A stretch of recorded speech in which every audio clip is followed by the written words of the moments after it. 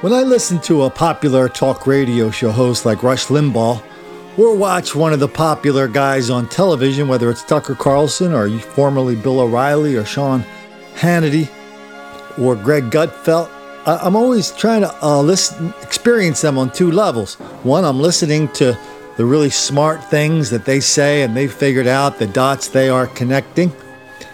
But then I'm also in the back of my mind as a professional communicator. I'm in the back of my mind, I'm saying, man, how did he do that? How did he rise to the top of the heap? How did he get to the top of the mountain? The pinnacle of the pyramid. Ditto for all these, a lot of these guys I admire on Fox. And so, with Rush, he's probably the best example of it.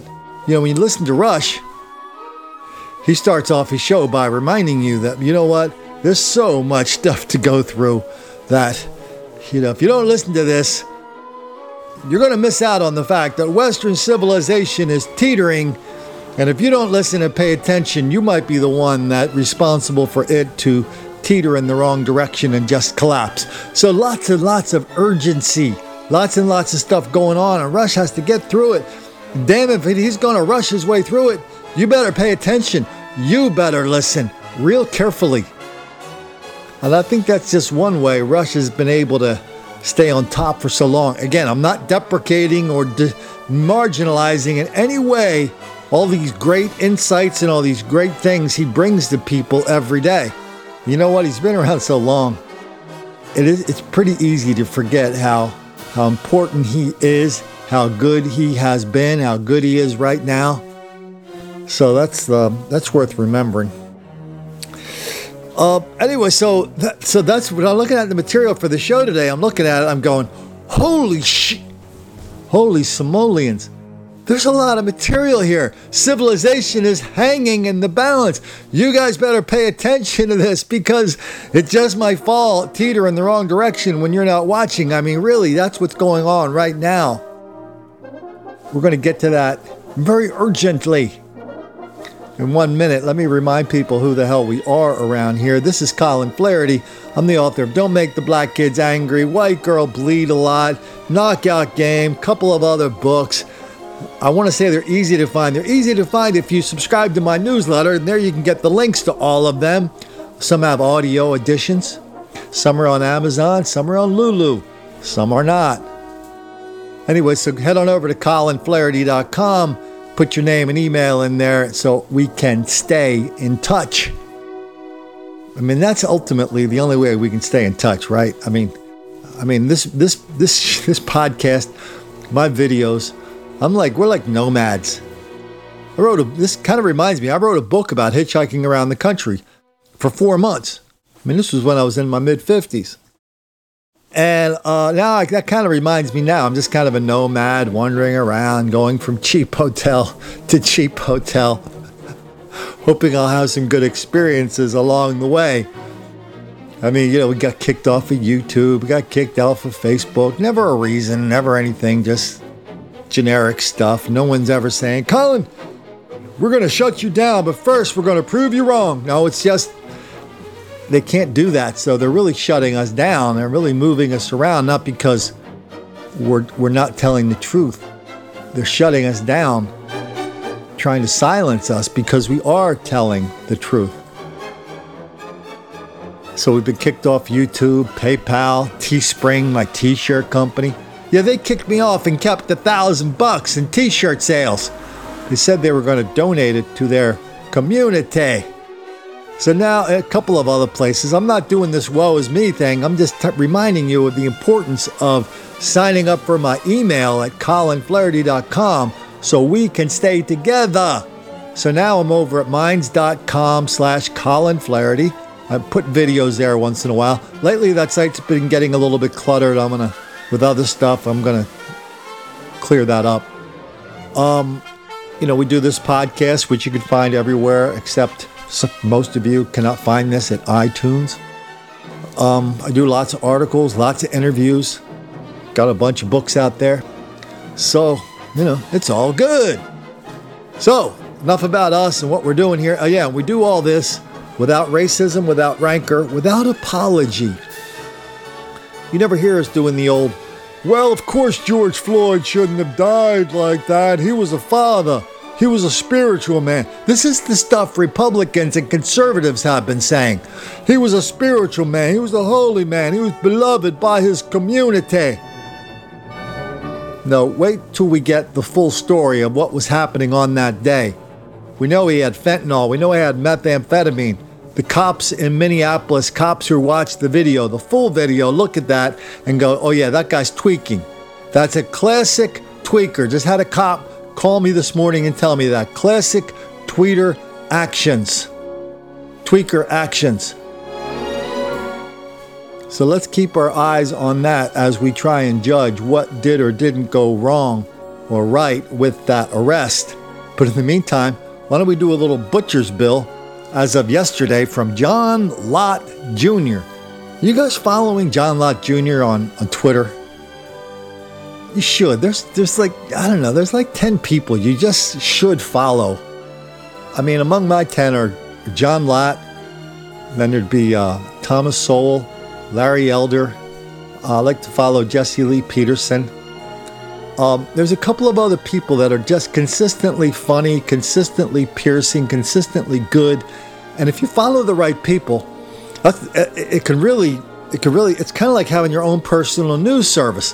Whenever I read my Twitter stream, I have a feeling I'm back in one of these movies in the 20s, reading the ticker tape from the latest stock reports from Wall Street. It's like, oh, that happened. Hibiscus up by 27%. Oh, the Yankees are losing 2-1.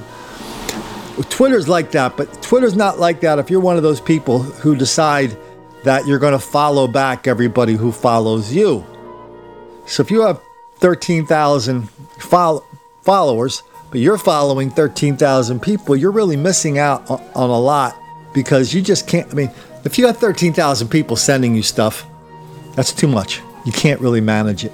So keep your Twitter stream manageable so you can pick up guys like Lott and Thomas Sowell and good old Colin.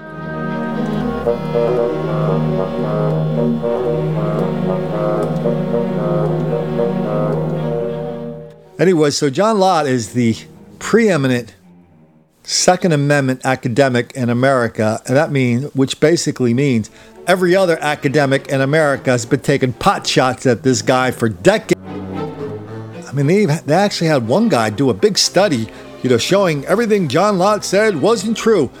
This guy was like the king of the world for a month. And 1 month and 1 day later, somebody figured out, oh yeah, you made up all that data, didn't you? You just made it up. None of it was true. The guy goes, yeah, sorry about that. But you know what? My data was bad, but my story's correct. We need gun control. So John Lott is standing proud and strong and brilliant. And he's really a good person to follow on Twitter. Here's what he put out yesterday. 749 police officers have been injured so far in the riots.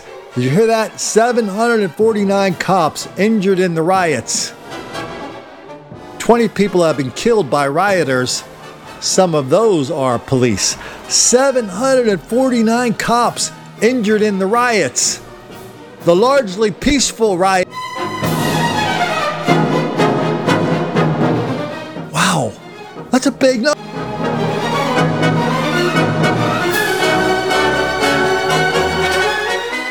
But even as the riots proceed apace and all the crazy stuff attached to the riots continues, like in Seattle, they've taken over 6 city blocks.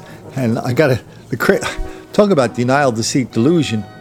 So the Antifa, whatever the crazy name they're going by these days is, they've taken over 6 city blocks. They fenced it off. They have guards, people watching to make sure who comes in and out. I don't know what they're doing about food and everything in there, but I'll let them worry about that. But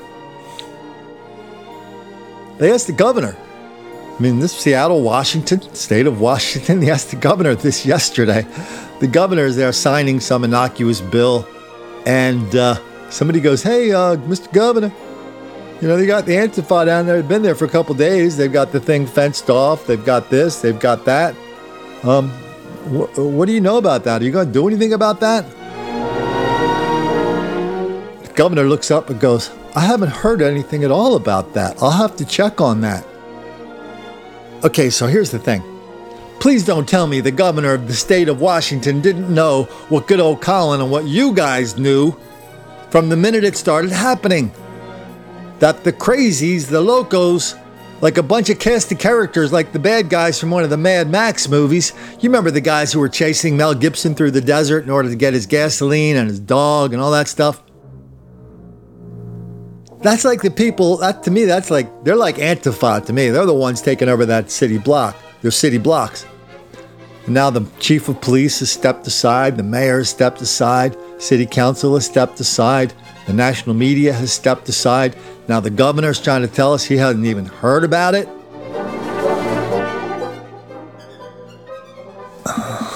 Man, what a weak move to find yourself into a big jam and just tell a lie that everybody within the sound of that dude's voice, every one of the million people listening to that, either live or on a little bit of a delay during a news show, everybody knew the guy was lying his ass off. Of course he knew.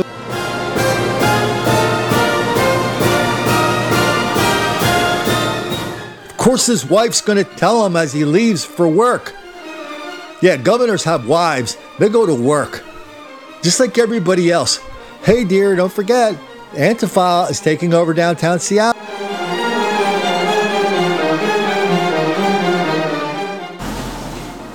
Your secretary is going to tell you, your your secretary, they got the gatekeeper in your door. You're going to hear it a million times a day. And now you're sitting here telling us you didn't even know about it. Just a good reminder of the enormous denial, deceit, and delusion that is now the de facto response to all questions about black violence, black criminality, black dysfunction so wildly out of proportion. But again, it's not, so why don't we get off the riots for a while? Because the fellas have been keeping it real even as the riots are starting to peter out a bit. Why don't we go down to Ocean City, Maryland? I posted this on Twitter and on minds.com/Colin Flaherty last night. I posted a video of a large group of fellas roaming the boardwalk in Ocean City, Maryland. See, basically, there's just like one boardwalk, right? It goes from, say, north of Atlantic City down to below Ocean City, Maryland. That includes the Delaware shore. Just a bunch of beach towns. They're all the same. They all have boardwalks. But they all, in the summer, they all have lots of bad business from the fellas. This boardwalk was just opened like, I don't know, how many days ago? A couple days ago. Within days of the thing being open, all of a sudden, you got dozens and dozens and dozens of fellas roaming the boardwalk, beating the crap out of white people.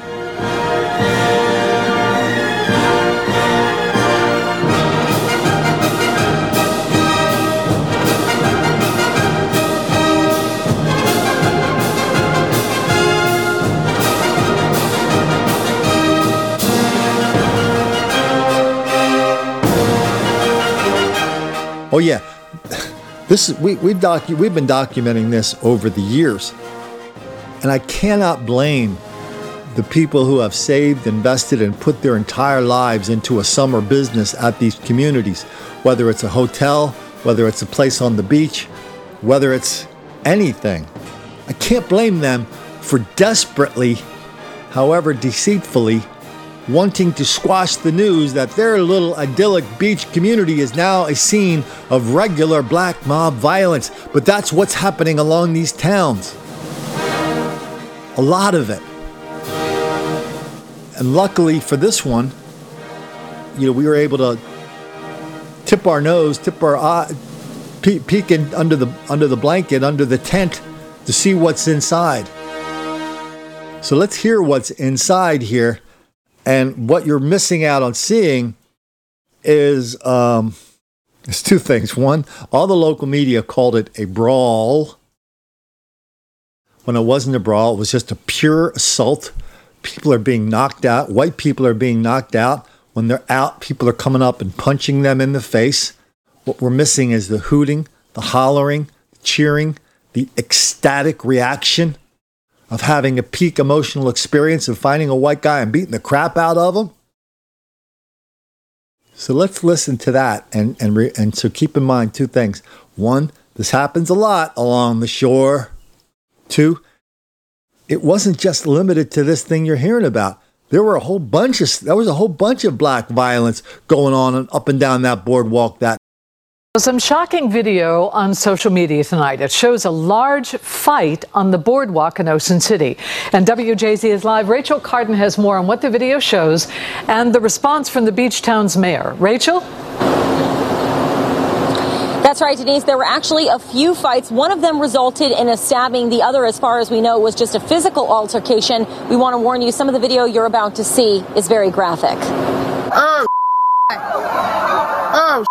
Cell phone video taken last night captures a fight on the Ocean City boardwalk. Just knocked him the out. The video appears to show a large group near the beach when a brawl breaks out and one person appears to get hit and then falls motionless to the ground. The crowd moves around before what appears to be another fight starts. This comes just days after police put out these two pictures of suspects following a stabbing Sunday night on the boardwalk between 6th and 7th Streets. Ocean City Mayor Rick Meehan released a statement saying, "We are equally horrified by the actions displayed on social media video depicting violence and unruly crowds. This behavior has no place in Ocean City, and violence like this will not be tolerated. The town and OCPD are working immediately on addressing this disturbing behavior."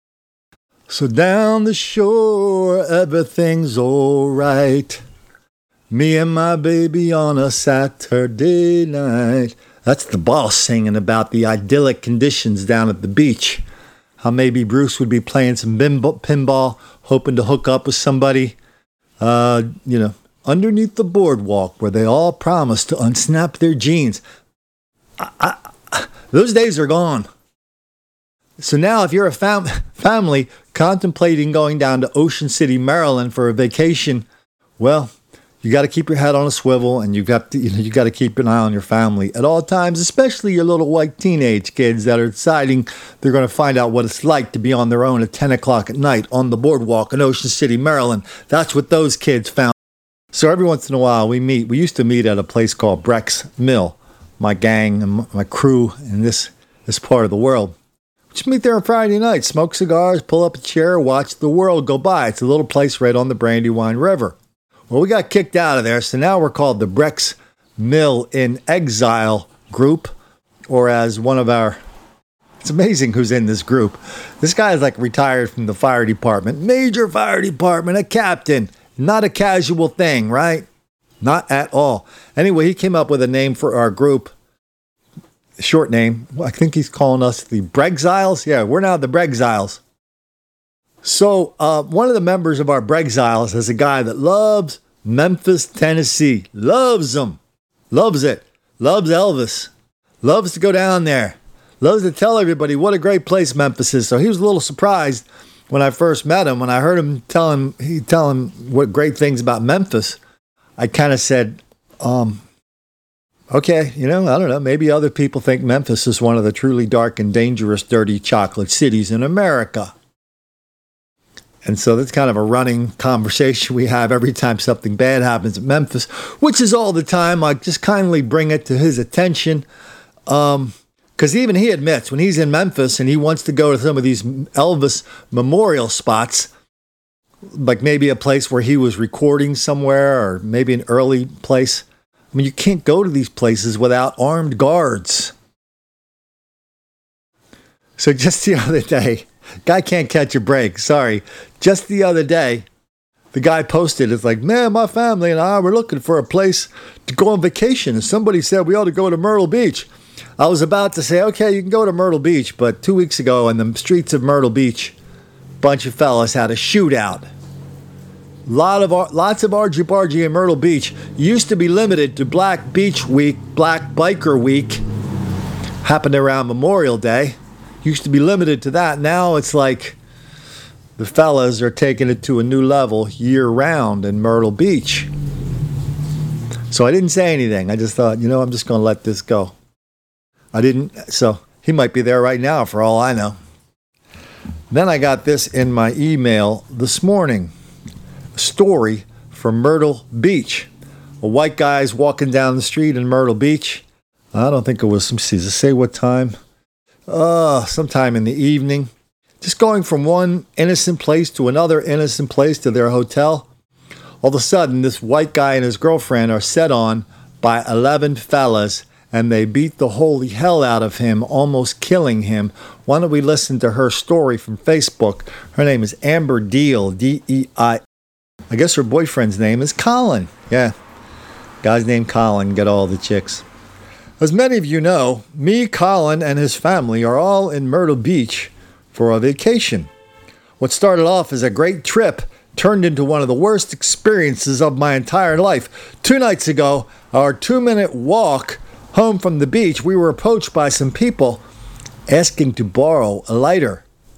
We told them we didn't even have one, and we went on our way. They attacked me. Colin, my boyfriend, tried to defend me, and 11 black men jumped him. It was a short encounter, thank God. Who knows what more could have happened, because they completely removed my shorts from my body. But in that time, they managed to do all this to me and break Colin's jaw in 3 places. He had a 4-hour-long surgery yesterday, and the jaw is now wired shut until further notice. I am absolutely sick to my stomach. Bystanders recorded the incident, and no one stepped in to help. Even the police refuse to release any information or footage because they don't want to scare the locals. They're trying to call it a robbery, even though they didn't take a single thing from us. If it were a black couple jumped by a group of white men, everyone nationwide would have seen that video, and rightfully so. Yeah, we don't have any of those videos. Back to her. Justice should be served, regardless. Because of the world we live in right now, these men are walking free and no one wants to help us. We are in contact with the mayor and local news, but I'm afraid that won't be enough. That same night, just a few blocks away, someone was shot and killed. People need to know it's not safe here, even though it is advertised as a safe family vacation spot. Thank you to those who have reached out. We appreciate the love and support. It's going to be a rough road ahead.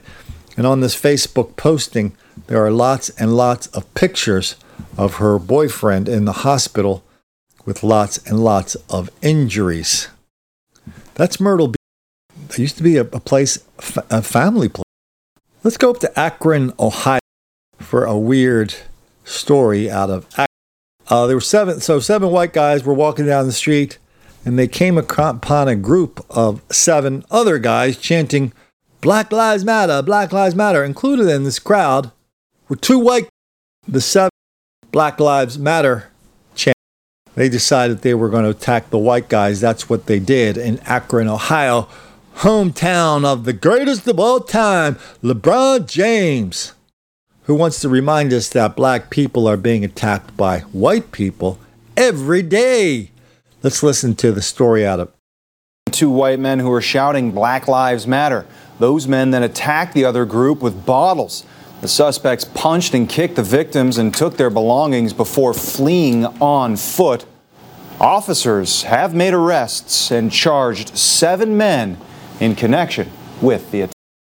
So a couple days ago, when I put out the email and Twitter and video saying we're going to have some kind of peaceful protest, a direct action. So we're going to do that on June the 22nd. Save the date, June the 22nd. That's a Monday.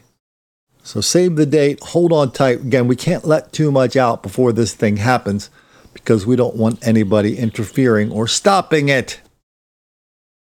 It might be too late for that already. But anyway, so when we were talking about that yesterday, I reminded people to do something that we always encourage them to do. Tell us your stories of your personal experience with black on white violence, black crime and violence in your life. I got 2 letters this morning, 2 emails. Here's one. Hey, Colin, my good friend, Officer Cody Holt, was shot and killed by a black man a couple of days after George Floyd died. I coached him in the American Legion baseball. He was a fine man. I do not hold the same love for his killer, Samala Pendleton, a fella. He gave me a link. I checked it out. Sure, bad news for Cody Holt, killed while on duty. Riots and protests for a loser like George Floyd, and little said for a good man like Officer Holt. This one-sided insanity is hard to take. Thanks, Colin. You are a good man and a good friend. That letter came from Don in Minnesota. Here's a letter from one of our many female viewers and listeners. Hey, Colin. I listened to you talk with Don the Plebe the other night. It's just one of the many shows I appear on from time to time. Don the Plebe has a great video podcast on YouTube. And it was nice to hear the racial feelings that I've carried with me since childhood have some validity. I'm a 31-year-old white female. I live in Louisville, Kentucky. I was bullied practically all of my school years by black people, both male and female, including being dragged down the stairs by the hair and sexually assaulted, all before middle school. The teachers didn't do anything, if at all, to address it. At one point, they put me in the same room with my bully for anger management, and I was supposed to tell her how this made me feel, as if she actually gave a shit. My parents decided to homeschool me until I could start high school, where I was then consistently harassed by 4 black girls for seemingly no reason other than they decided to. They would steal my paper and pencils, spread rumors about me, or even throw balls directly at my head during gym.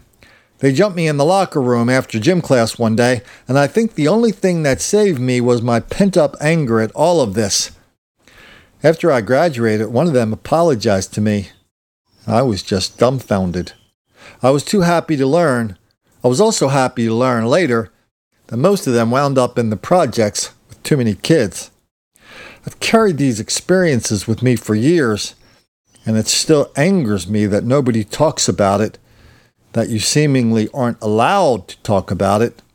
Thank you, Colin, for being a voice for people like me. Signed, Taylor. Oh, man. So much black on white abuse in schools, especially after the busing. So much denial, deceit, and delusion. So many teachers trying to tell their white kids, knowing the truth about what's happening, but they can't tell the white kids what's happening. They can't go and say, listen, you are a target of black crime and violence and hatred. It's not going to stop. It's not going to get better. There's nothing I can do as a teacher, administrator, a superintendent, a hall guard, a school resource officer, SRO. There's nothing any of us can do to stop. You can't stay in that environment. If your parents put you there and keep you there, that's child abuse of the worst kind, the highest order.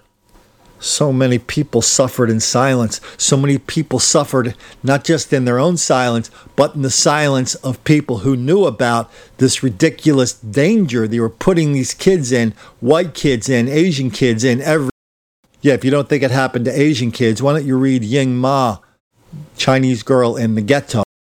Yeah, she told the story of how she arrived in the United States, a 10-year-old girl in Oakland, and her life, the fellas in the hood, made her life one living hell for her, her sisters and brothers, and her mom and dad. They worked and worked and worked and were able to get out of the ghetto. They paid a heavy, heavy price, just like Taylor paid, just like Don's in Minneapolis and Minnesota, his friend, the cop, paid. Just like we all keep paying every day. On a cold and gray Chicago morn, Mr. Smollett was attacked by a unicorn in the ghetto. Baby mama cries. And if there's one thing that we don't need, it's another roaming band of white violent gangs in the ghetto. People, don't you understand? It was Nigerians at 2 a.m. coming back from Subway. Take a look at you and me. Are we too blind to see? White guys and Africans are exactly the same. and his skin burns in the ghetto. Another mama throws a guilt tirade, another donor plays the dad charade in the ghetto. In the ghetto. A lovely lady destroys a liquor store, and her fella pulls a gun, ends up on the floor in the ghetto. And her baby daddy dies. And then one night in desperation, a Sharpton starts to play Victimhood on NPR. Tries to convince, but he doesn't get far, 'cause he's full of lies in the ghetto. As you listen to Elvis singing his new hit, tell where he can stick all of his bullshit in the ghetto, where the sun don't shine. On a cold and gray Chicago morn, another dozen baby children were born in the ghetto. In the ghetto. In the ghetto.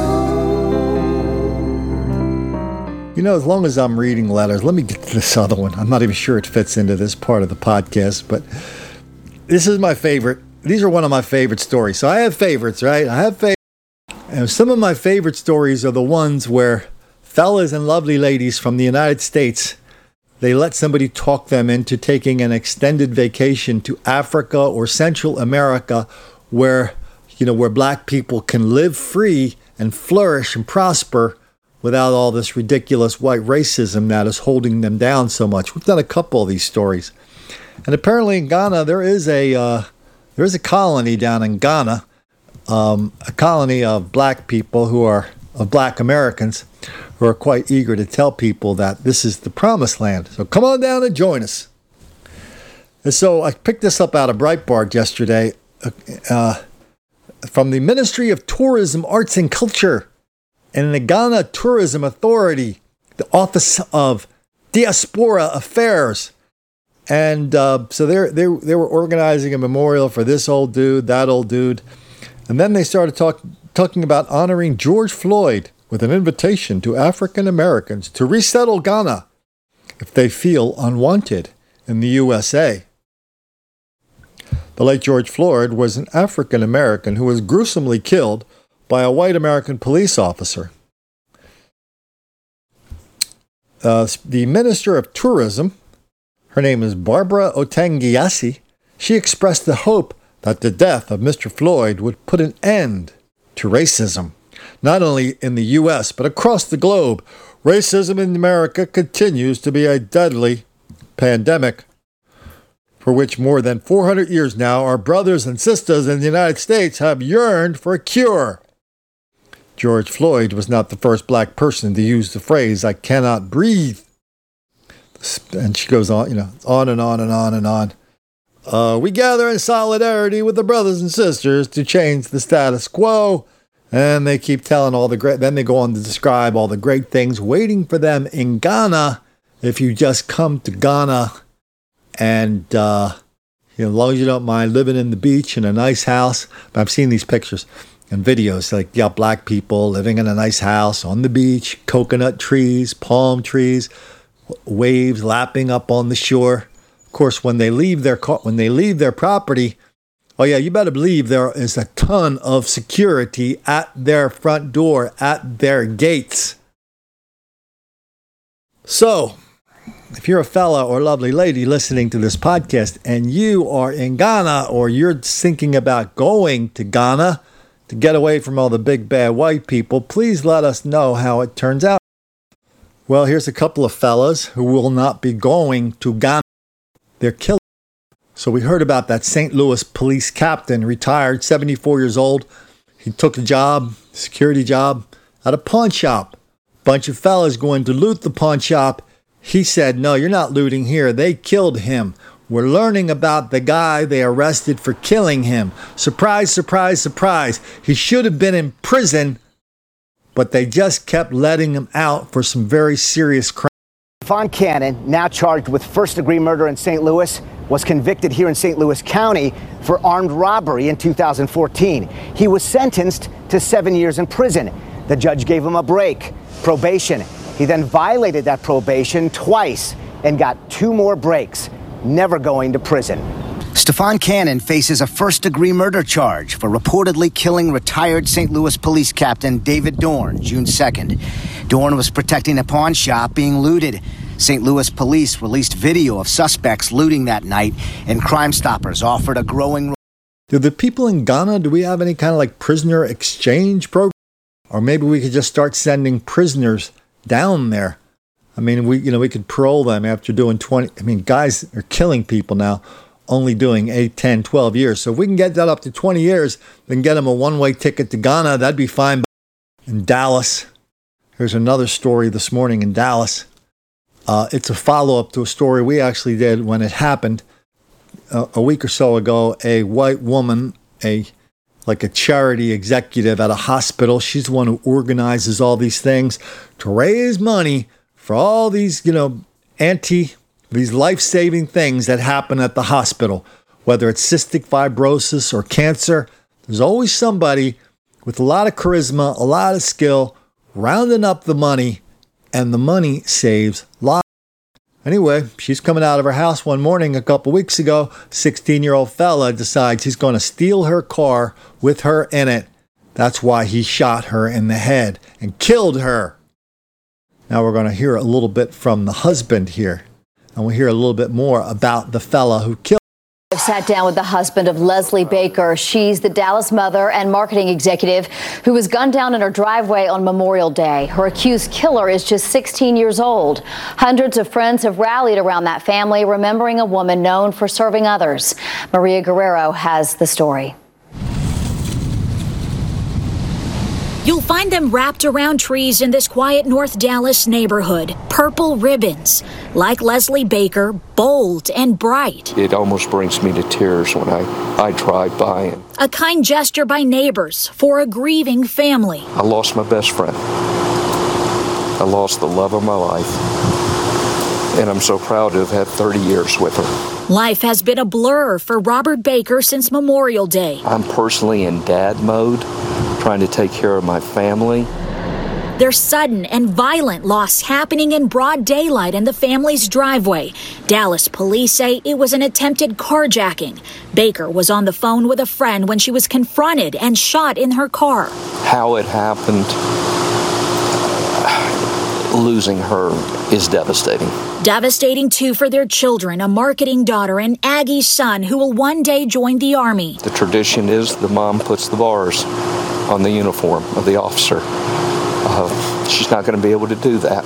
We're going to have weddings. She's not going to be able to do those things with our daughter that moms traditionally do. And then she's not going to get to hold our grandchildren. That's the hardest part for me. Hundreds of friends have also been mourning the marketing executive's loss, including Cindy Brinker-Simmons, who hired Baker to lead the Wipeout Kids Cancer Charity 27 years ago. She was so engaged with our families and with our kids, and I marveled as I sat back and watched her interact. They say Baker lived to serve others, from cystic fibrosis charity work to becoming instrumental in the building of a community at the Grove Church. She was able to make people feel so warm and so welcome, and she never met a stranger. From the YMCA of Dallas to her latest work. Faces with Youth. I mean, it spells out Leslie. It was for disadvantaged youth to help them get into the culinary industry. In perhaps a cruel twist of fate, the 59-year-old's life would be cut short, police say, by a teenager, a boy just 16 years old. While her husband is not yet ready to talk about the case, he is adamant. I want to make sure this doesn't happen to another family.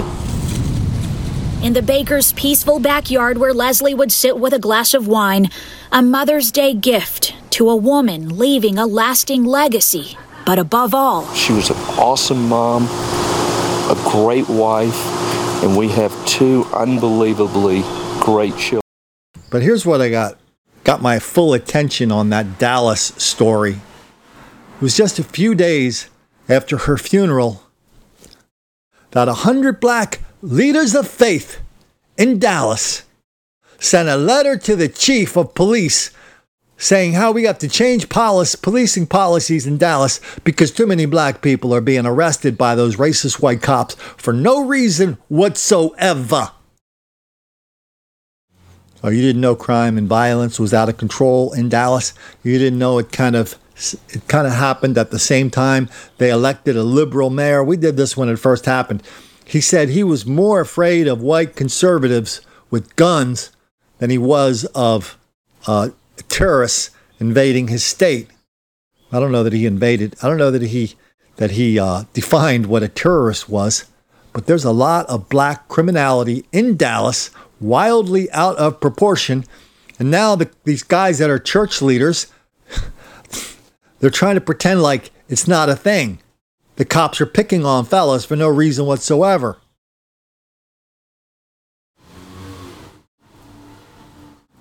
You know, every once in a while, these pages, not every once in a while, all the time, people will come in with excuses or with explanations, solutions. The ones that kind of get me a little bit annoyed, only because we hear them so much, and there's so much evidence to the contrary that they don't work, is when people go, Colin, we got to get some leaders in the black community together to solve this problem.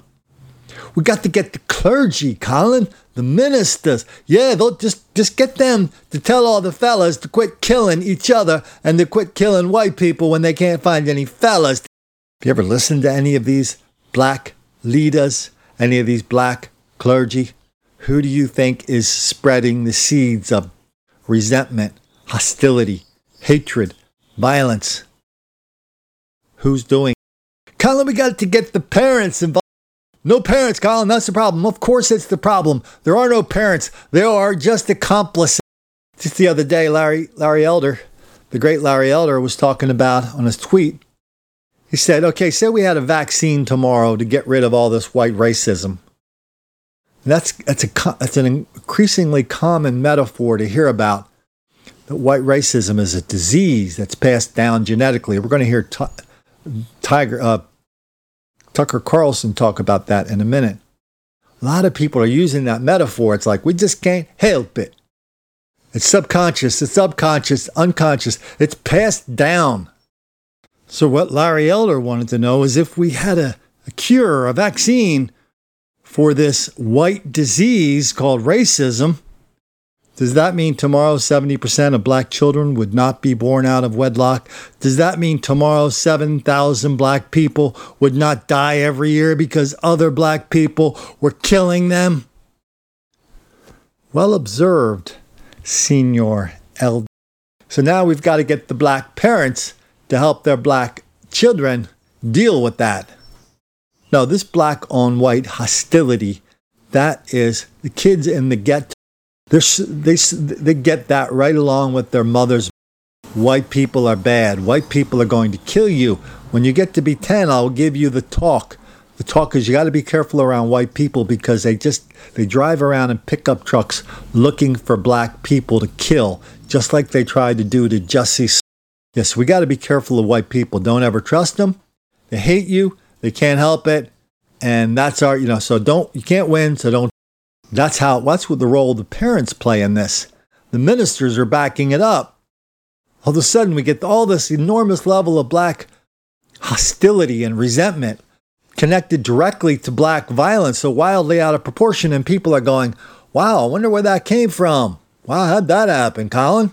Is it because of the cops? Is it because they mistreated that hardened convict drug-using loser? That's got to be it, Colin. Can't be the fact that the parents and clergy have been teaching them hostility and resentment from day one. Isn't that right?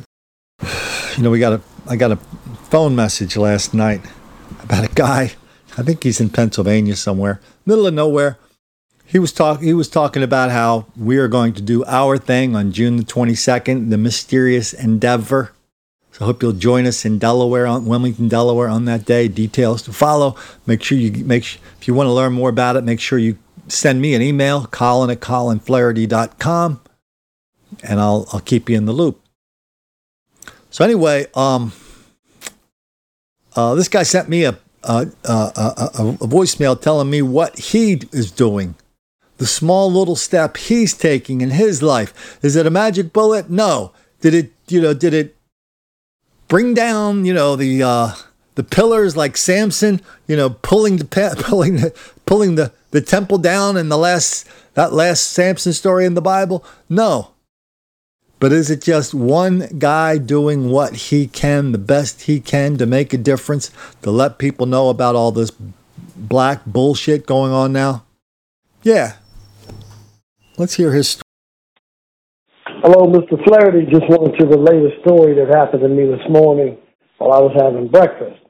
Every day I go into a neighborhood mom and pop little restaurant, have breakfast. It's a mixed crowd of white and black.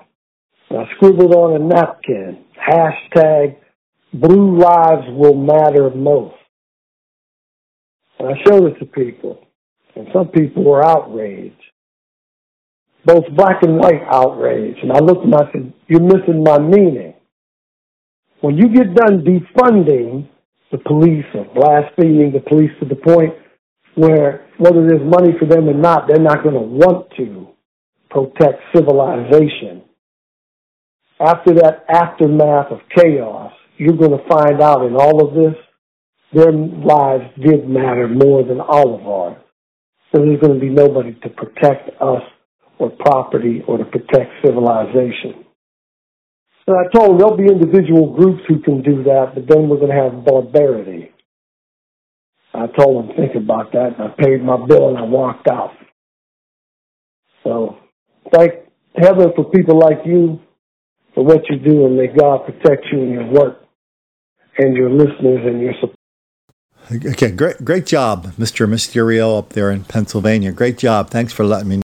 Let's head on out to that hotbed of white racism, hotbed of black victimization, San Jose, California. Of course, for a whole generation of people growing up, San Jose was supposed to be the idyllic place where you would go back to after you've been run out of LA, because it's such a...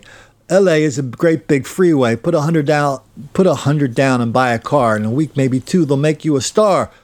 No, none of that's true. That's why Do You Know the Way to San Jose? So I guess San Jose has changed since Burt Bacharach and Dionne Warwick were singing about it. So now apparently a lot of white people in San Jose, a lot of high-tech people in San Jose. And apparently there's a lot of white racists up there because there's a lot of people protesting the death of St. George Floyd of Minneapolis. The story you are about to hear may invoke very, very deep feelings of hilarity and laughter. Not in me, in you, because this is too serious for me to laugh my ass off about it. About this guy who's a diversity trainer, goes to a riot, thinks that he's exempt from all the other stuff, what the cops are telling the rioters. He's exempt from all this because he works for the city of San Jose. He trains cops in diversity. And didn't he know that kind of gave him a magical shield the cops were supposed to recognize that prevented him from being shot by bullets or inhaling tear gas? No, apparently he didn't, he was supposed to know that. He didn't know it. It didn't happen. So he got hurt pretty bad by the cops during the riots. Let's hear his story. Remember, no. When protesters shut down 101 in San Jose last week over the killing of George Floyd, they targeted that blue Mustang. The owner had a Blue Lives Matter license plate frame. He later said it was not in support of police, but to avoid speeding tickets. When a man with a skateboard smashed out his window, 27-year-old community activist Derek Sanderland stepped in to calm the situation and escort the driver to safety. So tell me what sign you're holding, what it says, and your reason for being there. We are, the letter R, worthy of life. I honestly needed a place to express my sorrow my deep, deep sorrow. Sanderlin later made his way to San Jose City Hall. Sky 7 was overhead to catch the tense confrontations with police, and I was on the ground. Here is the rubber bullet. This is basically about an inch by an inch. It's hard rubber. This is one of the things they shoot. Just across the street, Derek Sanderlin saw police shooting rubber bullets at protesters, including young women at close range. There's Officer Jarrett Yuen, who has already been placed on desk duty, facing an internal affairs investigation for his aggressive behavior. I really just couldn't watch it anymore, and just kind of made a parallel walk over, put my hands up, and just stood in the line of the fire and asked them to please not do this. The video shows the officers training their riot guns on Sanderlin. He stood a good distance away, made no aggressive motions to police, yet they fired on him several times, one round hitting him in the groin. I paused for a moment, maybe this doesn't hurt, and following afterwards, it was the most painful experience. Derek and Kayla Sanderlin have been married 4 years. They both work for charities helping people who are suffering economically during the pandemic. After Derek's emergency surgery for a rupture, the doctors aren't sure they'll be able to have children. The doctor had let me know before the operation that there's no way of fully telling until you try to have kids. I just started weeping at the thought of that. We do want kids, and we're very close to having kids. They have retained an attorney who's preparing a claim against the city and the police. They were aiming for a body part that is prohibited when using those type of riot guns. You're not meant to aim at the groin or the head. This story is about to take a turn. That officer didn't know the person he shot has connections, that he knows the San Jose police chief personally. For 3 years, Sanderlin has helped train new police recruits about implicit bias and procedural justice. He wonders now if that work was in vain. The way that they've treated people out there over the weekend has been really heartbreaking. Because, the chief is a good person who's really trying to do the right thing. I broke the news to Chief Garcia about what happened. This afternoon, he called Derek Sanderlin and issued a statement. Derek has been a real leader in our community's efforts to reduce bias and discrimination through dialogue. I assured him we will be investigating this incident. Okay, so I'll confess. I had a little bit of a hard time obeying my own advice there not to take the light and this guy getting hurt for being part of a system that is truly evil. Now, the evil part is where he gets hired by a chief of police to go tell the cops about racist white people and innocent black people.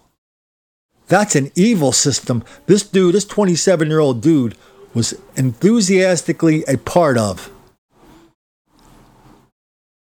We've talked about what it's like in these seminars before. No, you go in there, the smart ones shut up. They go to a seminar, shows up on their email, diversity seminar, Friday at 11 a.m. Everybody goes, oh, shit. So they know they're just going to waste an hour or two or a half a day or a couple of days at a diversity seminar. The smart ones go, man, I think I read Colin's book. I've heard Colin's podcasts on these things. You got to go in there and just shut up, because there have been a lot of people who have lost their jobs. Because here's the way these things go. They lost their job based on what they say in these diversity seminars. So the way these things go is, maybe you've got a Glenn Singleton. Maybe you've got the guy we just heard from here. They're all singing from the same songbook. White racism, black victimization. Then they all start, reminding you of all the stories of 4 billion years of white racism and black victimization. Explains everything all the time, everywhere. And so during these seminars, the people who put their hand up and go, hey, wait a minute. There's no way to couch this in soft expressions. There's no way to explain it. Everybody knows what you're doing. Everybody's waiting for you just to get to the part where you say you're not a racist. You're not the one doing all these bad things that this person at the head of the class in the diversity seminar is describing. So you can't, it doesn't matter. I had a black friend when I was 10 years old. He used to call me Jimmy, and I used to call him Johnny. Yeah, That's why, I don't understand what everybody here is talking about, because I got a lot of black friends. No, none of that works. And the people who say that, they are demonstrating their unwillingness to expose their own white racism, to recognize it, to recognize the damage it has done and will do as long as you stay in denial about it. And that's why tons of public employees, especially teachers, get fired after these seminars. Now, the technical expression is, well, we're not going to renew your contract for next year. A lot about that in both of my books, White Girl Bleed a Lot and Don't Make the Black Kids Angry. So just a reminder, if you find yourself in one of these diversity seminars, unless you want to make it your last day on the job, just go in there and shut up. I mean, you're in that job for a reason. It's a trade-off. You've got family obligations. You've got mortgages. Maybe you like the work. If you want to quit, quit. But just don't let them fire you because you're acting stupid during a diversity seminar and laughing when somebody gets a taste of their own medicine. Here's a guy that he kind of invented the diversity seminar even before everybody else did. So this was a story that was hot when it first came out about 10 years ago. And I saw it in American Renaissance, and it reminded me of it. So good job over there, Jared Taylor. But the guy who was doing Cops, the guy who invented Cops, John Langley, I guess you'd call him the executive producer. He saw right at the beginning, he saw, wow, we got all these new cameras. They're really tiny, they're small, they're powerful. Let's see what we can do with them. Put them in a cop car, follow the cops around. So now Cops has been canceled. Though no one will really tell us why the only reason they tell us why is somebody will come out and say, they produce some academic study, will say, yeah, it misrepresents black crime and violence, making everybody think that only black people commit crime in America. That's a straw man. What Cops did is to show us, give us an up-close look on black crime, violence, and dysfunction so wildly out of proportion, so easy for cops to find. Anyway, this guy was getting this grievance from people right at the beginning, right when he started the show a long time ago. Does anybody remember what he said he did about it? Yeah, he said we artificially inflated our incidents with white people, and so nobody could accuse us of being racist. So they underreported black crime and violence on Cops, and it didn't do them a damn bit of good because they got thrown off the air this week. And what's that other show? Is it called Live PD with Dan Abrams? Dan Abrams, the great liberal of all these different cable networks, so he gets himself a show, Live PD. Apparently this was, I didn't get a chance to watch too much of it, but what I saw was, you have like camera crews in like 5 different cities, and you would just constantly keep switching to the city where something was going on. So there was always something going on. Apparently it's a very popular show. Well, they yanked that show. I just want somebody to come out and say the following. We yanked that show because we don't want white people to know what black crime, violence, criminality so wildly out of proportion looks like. Because we know we can't get videos of the same thing, white people doing it. That's it. That's why we're yanking Live PD. Too much black crime and violence. Too many people too invested in pretending it doesn't happen. Now we've got people saying it's the other way around. Oh yeah, white people are scouring the country, attacking black people, especially Cops. And we got Cops, the TV show, and Live PD, the television show, showing all of us how that's one big fat lie. They had to go. What irritates me sometimes is critics will watch something and say, oh, look at Cops, they misrepresent people of color. That's absolutely not true. It's au contraire. I show more white people than statistically what the truth is in terms of street crime. Mm-hmm. I mean, if you look at the prisons, it's 60-something percent of people of color and 30-something percent of white people, right? If you look at Cops, it's 60% white, 40%. It's just the reverse. And I do that intentionally because I don't want to contribute to negative stereotypes. People at Cops and Live PD thought they could get away with exposing well, exposing the truth about black crime and violence and how it happens, how the cops respond to it. And that comes, of course, crashing 1,000 miles an hour into the big narrative of relentless white racism, relentless black victimization. Not everybody in Hollywood is as dumb as these two guys for telling the truth as best they can. There was a show, we talked about this in Don't Make the Black Kids Angry. There's a show, Law and Order, right? Everybody, if you don't watch it, somebody you know watches it. Huge show, right? It's been on for 8 million years. It's in new shows, it's in repeats, it has spin-offs. Huge. And their big thing is they call rip from the headlines, right? So you see something on Law and Order, something that kind of like you kind of go, hey, that was just kind of in the news a few weeks ago. Well, one of the shows they did, this is a couple of years ago. There was a story in New York where 5 fellas kidnapped the Asian owner of a Chinese restaurant, and they took her to some apartment. They abused her. They did all sorts of bad things to her. I think they eventually got caught. I think she lived, not 100% sure. Anyway, they used this story on Law and Order. Except when when it showed up on Law and Order, there was a miracle. Never happened before in history. You saw black people turn into white people right in front of our eyes. The black people were gone from the real life black people who committed the crime were gone, replaced by Hollywood white people who apparently that's what they do all the time.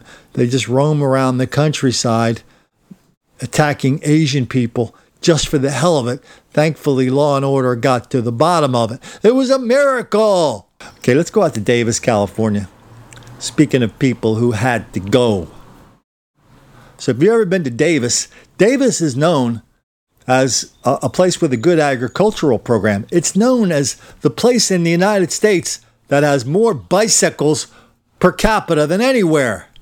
I mean, this is the essence of detached white liberalism, earth shoe wearing, brie drinking, Chardonnay sipping, the whole vegan loving, the whole thing. That's Davis. So we get this guy who owns a little restaurant, little sandwich shop called Mr. Pickles. He thought that he could survive in Davis by pretending that he had rights to free speech, to free thought. He could hire and enforce certain rules at his restaurant. No, not at the United States of Davis. Not anymore. Man, there's too much stuff going on here. There's too much stuff going on. We got people who work at Mr. Pickles in Davis, California, decide they want to make a Black Lives Matter protest in this basically lily white, bicycle riding, brie sipping town. This Mr. Pickles sandwich shop in Davis shut down Wednesday after shop owner Mickey Mann sent out a scathing email to employees about bringing Black Lives Matter into his shop. In it, using statements like, "I do not support Black Lives Matter. I never have and I never will. You do not have arguments that can change my mind." He went on to say BLM is the flip side of the KKK. Their tactics are out of the mafia playbook. Mann admits he took it too far. In this climate, you just don't do that. Obviously a big mistake. He explains how it all came about. I was first approached this about wearing a BLM pin in the store. And I politely said no, because that's been our policy for 8 years, is that we do not allow political stances into the store of any kind. But he says last Friday, the issue of wearing the pin came up again. So he told the employees he'd be willing to support them going to a rally. We will take care of the store on Saturday, so none of them would have to work. We have 10 employees, and I'm pretty sure 7 of them went down and demonstrated. On top of that, he says he was willing to make a donation to BLM. We offered them a donation jar to put in it to be donated to the Black Lives Matter. And between my wife and I and Mr. Pickles Corp., we were going to donate a check for $500. We confirmed in an email sent to one of the shop's team leaders where the owner wrote, "We feel that what we are offering by doing the BLM jar is a very generous offer. We also stated that we would put up the BLM signage as long as we can get it approved." He says despite willing to support them, they insisted on wearing the pins anyway, so he told them they could quit, and they did. The corporate office in Loomis issued this statement through Instagram. Corporate has been notified of the alarming and painful statements made by the owner of the Davis shop to his staff. We made the decision to terminate his franchise, and it is now permanently closed for business. Walter McCullough, KCRA 3 News.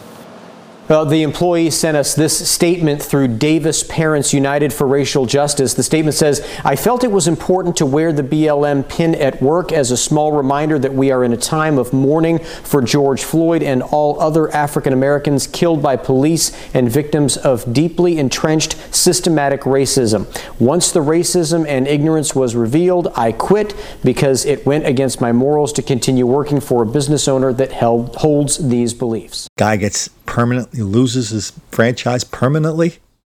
I don't know anything about franchises. Any lawyers out there to suggest that the franchise can't unilaterally deprive him of a living just because he doesn't like Black Lives Matter? Is that a part of your contract? If there's one place that all the customers of Mr. Pickles can go, the customers who just refuse to go there, or even the people who refuse to work there because of his outrageous position on telling the truth about Black Lives Matter, if there was one place they could have gone, you might have thought it would have been Starbucks. I mean, how long ago was it? Just a couple of years, seems like yesterday, that Starbucks was taking out full-page ads in the paper. They were telling everybody they're going to have conversations about race in their stores. And everything was going to be just fine because Starbucks was going to lead us into the racial holy land where we could all talk about how bad white racism is. And as long as we sipped on Starbucks, we would be required to agree with that. That was the thing. Remember that? Something happened at Starbucks. Oh, yeah. They started losing money because of that whack job idea. All of a sudden, their CEO, what was his name? Howard Schultz. Howard Schultz, he's the guy who started Starbucks, came back, to revive it when its fortune started to flag. One of the first things he did was, hey, man, we got to make Starbucks relevant. Let's talk it up. The whole Black Lives Matter, white racism, black victimization thing. Let's do that. So they did that. A lot of attention, and a lot of people just started saying, well, I'll probably go somewhere else and get my coffee. And you didn't really read about this that much, but after he left, there was kind of a purge up there. They lost a whole bunch of top-level executives that were in the room when the decision was made to go, yeah, let's put Starbucks smack in the middle of this whole question of race in America. But whatever you do, don't ask anybody to talk about black crime, violence, wildly out of proportion. Let's just see if we can stick with half of the equation, which is white racism, black victimization, and how it's all the time, everywhere. It's got to explain everything. Anyway, so that didn't work out. They purged it. That was like 2 years ago. Didn't hear much about that, did you? So now Starbucks, they could sell their coffee, but they're trying to stay out of the social cause business. They're trying to stay out of the fella business. There's a lot of argy-bargy in Starbucks. I love doing stories out of Starbucks. The shootings. How many times have we seen on video a fella going in, just stealing one or several computers from a hapless student or Starbucks drinker, just grabbing them and running out of the store with them? If anybody has ever seen a white person doing that out of Starbucks, would you let me know? Anyway, Starbucks to put the cherry on top of the sundae of their new policy of, hey, we're just going to stick to coffee. We'll leave all the crazy social justice warrior stuff to other people. Here's a story from The Hill, which might explain a little bit why we don't hear why you can get fired. You can lose your Pickles franchise. But that's standard operating procedure at Starbucks now. An internal memo sent to Starbucks employees last week specifically warned staffers against wearing accessories or clothes bearing messages in support of the Black Lives Matter movement. The memo, obtained by BuzzFeed News, reminds staffers that such messages are prohibited under the company's policy against accessories that, quote, advocated a political, religious, or personal issue. Numerous employees told the news outlet, however, that the company regularly allows or even encourages employees to wear pins in support of LGBTQ equality, especially during Pride Month every June. One person who is above the target, catching the flack on all of our behalfs, is Tucker Carlson. Don't know how much longer he can do that. He's being targeted for all these big advertisers. I mean, the CEO of T-Mobile, he actually sent out a tweet predicting Tucker's demise because the big advertisers like his company weren't going to advertise on his show because he's been telling the truth the best way he can about this black crime, violence, and rioting. And he's pointing out how the whole free speech thing is just gone now. So now we got the CEO of T-Mobile saying something like, "So long, Tucker." These guys these big corporate guys, they're taking delight in shutting down these conservative voices. Oh yeah, any of you guys have this notion that all these CEOs around the country are, conservative heroes out of the pages of Ayn Rand's Atlas Shrugged? I know a lot of these guys. I've worked for a lot of them, maybe 10 or 20 over a long time. Most of them are not. It's weird. Most of them are kind of liberal, to tell you the truth. Maybe it's kind of, I don't know. It's a lot of maybes. Why it's this, why it's that. But it's just surprising how much of that there is. And now we see it extend into Mr. Pickles. Now we see it trying to extend into the studios and bank accounts of the people who run Fox News. Let's hit the backstretch with Tucker here, because this dude's on fire. I just hope he stays that way. And the truth is, we often don't know their names. They're mostly faceless political agitators who exist primarily online. They're trolls who thrive on cruelty. And yet suddenly they have immense power over all of us. Weak leaders now reflexively bow to their demands, no matter what those demands are. Why is that? What's changed? Well, that's a much longer conversation. We probably ought to do an entire show on that topic. And if the news ever calms down long enough to think in bigger terms, well, we will do that. But for now, it's enough to say that the country's defenses have been badly weakened by decades of relentless propaganda, all of it designed to make us feel that we have no right to stand up for ourselves, to stand up for our country. We are too sinful to resist. We deserve whatever we get. Shut up and take it, America. We could spend days showing you examples of this, but here's just the very latest. It's from CNN over the weekend. Oh. Yeah, I'm bringing this sign to the protest at the community center later. Oh. They look upset. Are the protesters sad?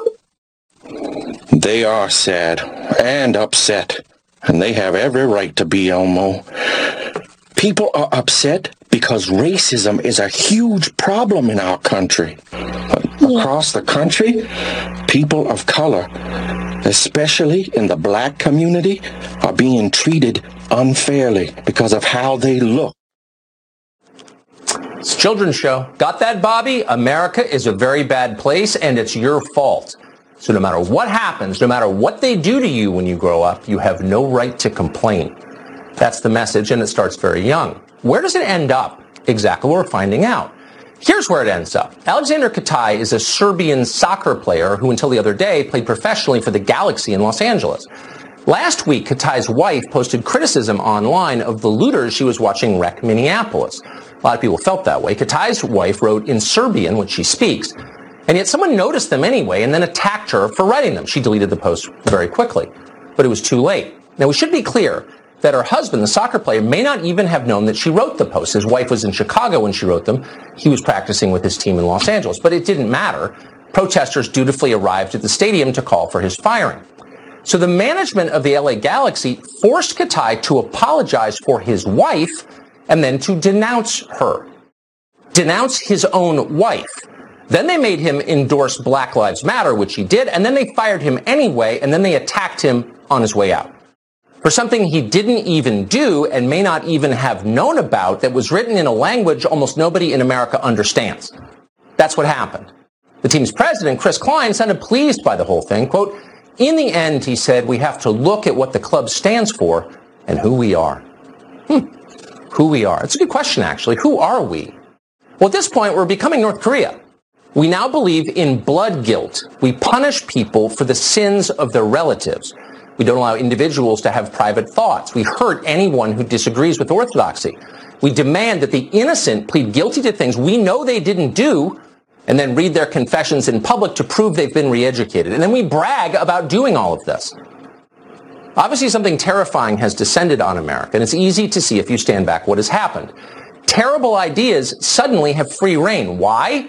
Because no one pushes back. Those ideas are met with supine weakness. You've seen it happen 1,000 times. Some professional activist says something crazy and destructive because that's what professional activists do, always. Defund the police! What's changed, what's brand new, is that no one in charge has the stones to disagree. So the rhetoric gets even crazier and more destructive. Kill the police! Okay, what next? UCLA is now investigating a professor for the crime of reading Martin Luther King's letter from Birmingham jail out loud. Meanwhile, also at UCLA, another professor called Gordon Klein is under police protection tonight. What did Gordon Klein do wrong?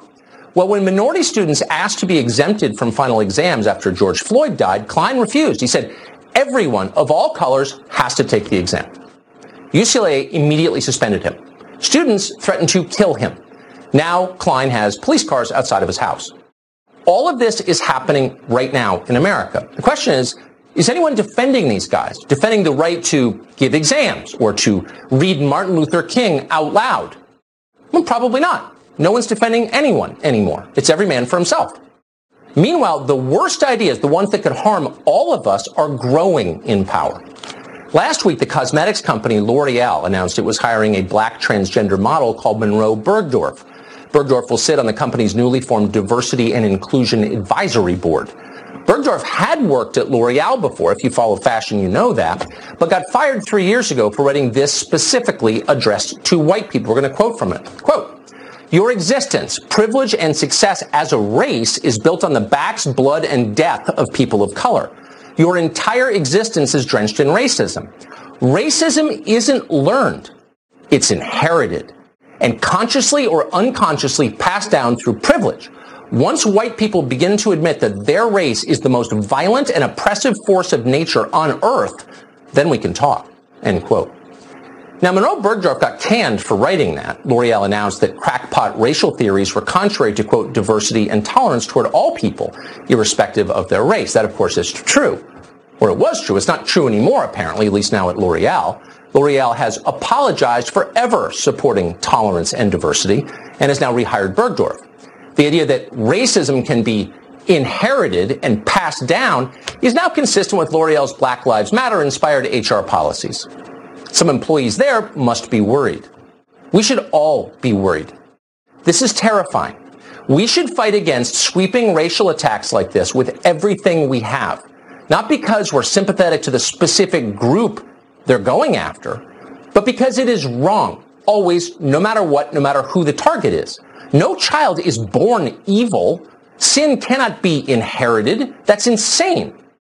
Certain racial groups are not morally superior to other racial groups, and we should never condemn any ethnicity as, quote, the most violent and oppressive force of nature on earth. That's Nazi talk. I'm sorry, it is. It is. Today, the left has singled out one ethnic group to hate and punish, but tomorrow, it will be another ethnic group. Bigots never stop with just one. And it will be every bit as wrong when they do that to other people as it is wrong now, because it's always wrong. We have an entire monument on the National Mall in Washington dedicated to the idea that in America, citizens are judged by the content of their character, not by the color of their skin. We don't always live up to that ideal, obviously, but it's got to be the ideal. If we give up on that, if we stop trying to treat people equally under the law, all people, all Americans, all citizens, then we're done. At that point, this country is simply a collection of angry tribes, and violence is inevitable. That's where we're heading tonight at very high speed. Democrats are thrilled as they watch it. They believe they can win the November election by inciting tribalism and division, and maybe they can. But what then? How do you put the country back together? Republicans have a moral duty to defend us from this, to stand up now, right now, when it counts for America's highest and most important ideals. This, right now, is the crisis that we all sensed was coming. This is why we voted for them. When it really mattered, they promised, they would fight to keep this country from falling apart. Well, now the crisis is here, and they're not even trying. Mitch McConnell is the most powerful Republican in the Congress. He runs the Senate. That's the one chamber Republicans still control.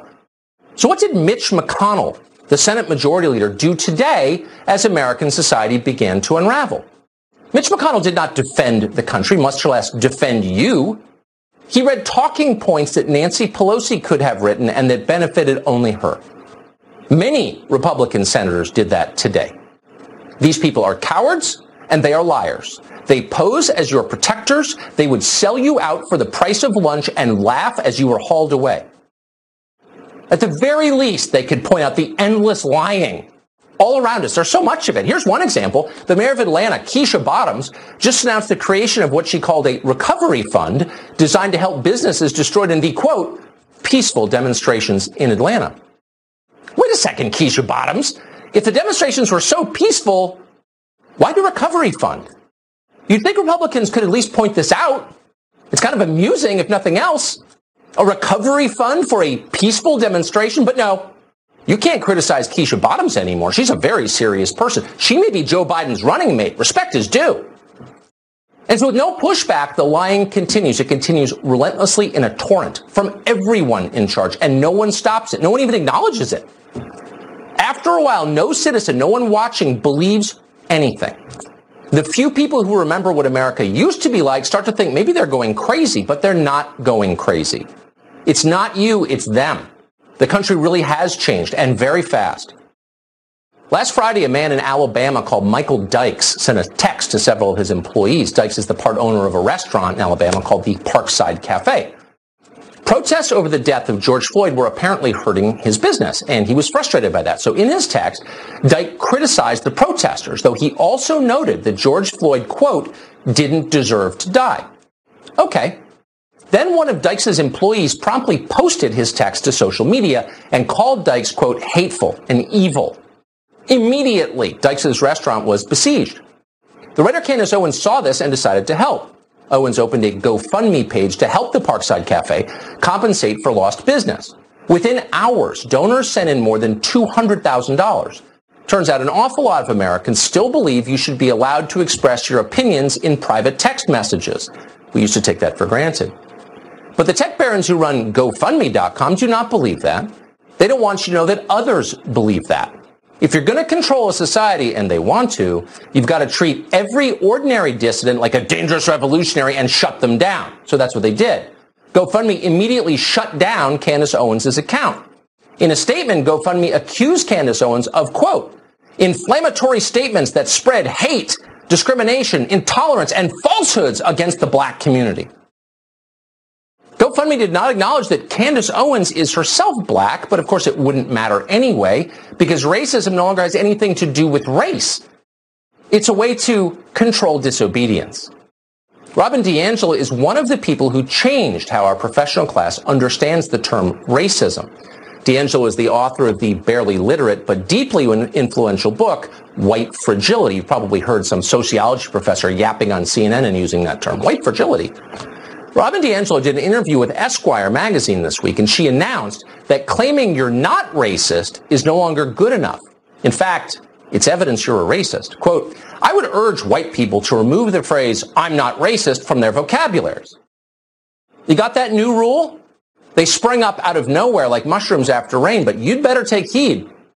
People who say they are not racist are especially racist. Got that? It's the Chinese finger trap of race guilt. The harder you struggle against the accusation, the less likely you are to get out of it, the more likely you are of being punished for it. So stop resisting, sit back and take it. You have no choice, racist.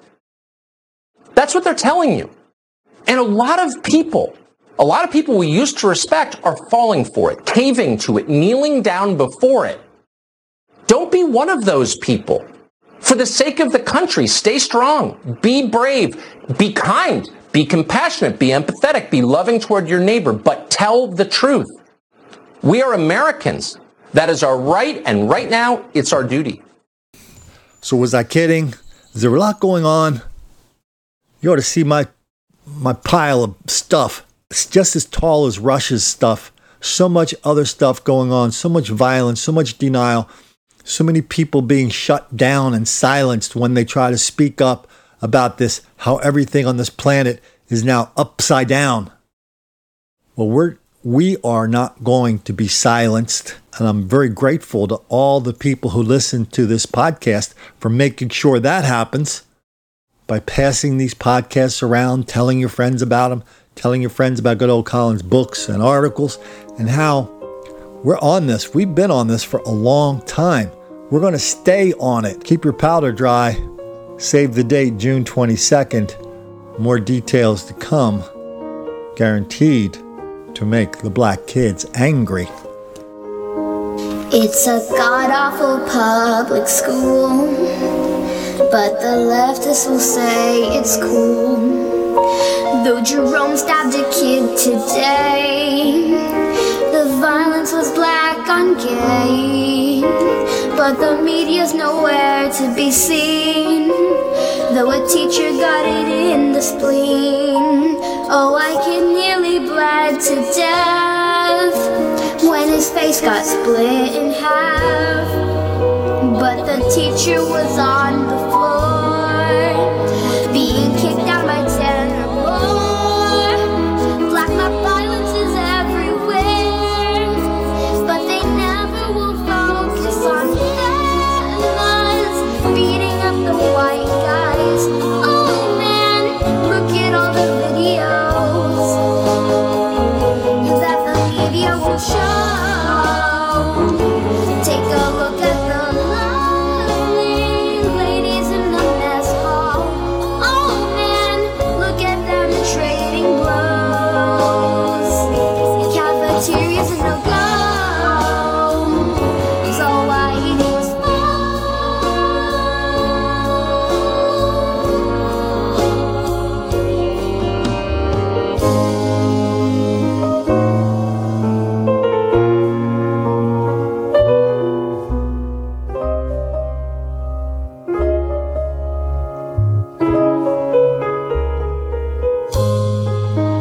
for America's slavery past, that black violence will never rest. Mr. Smalley has made a claim, so race is a thing again.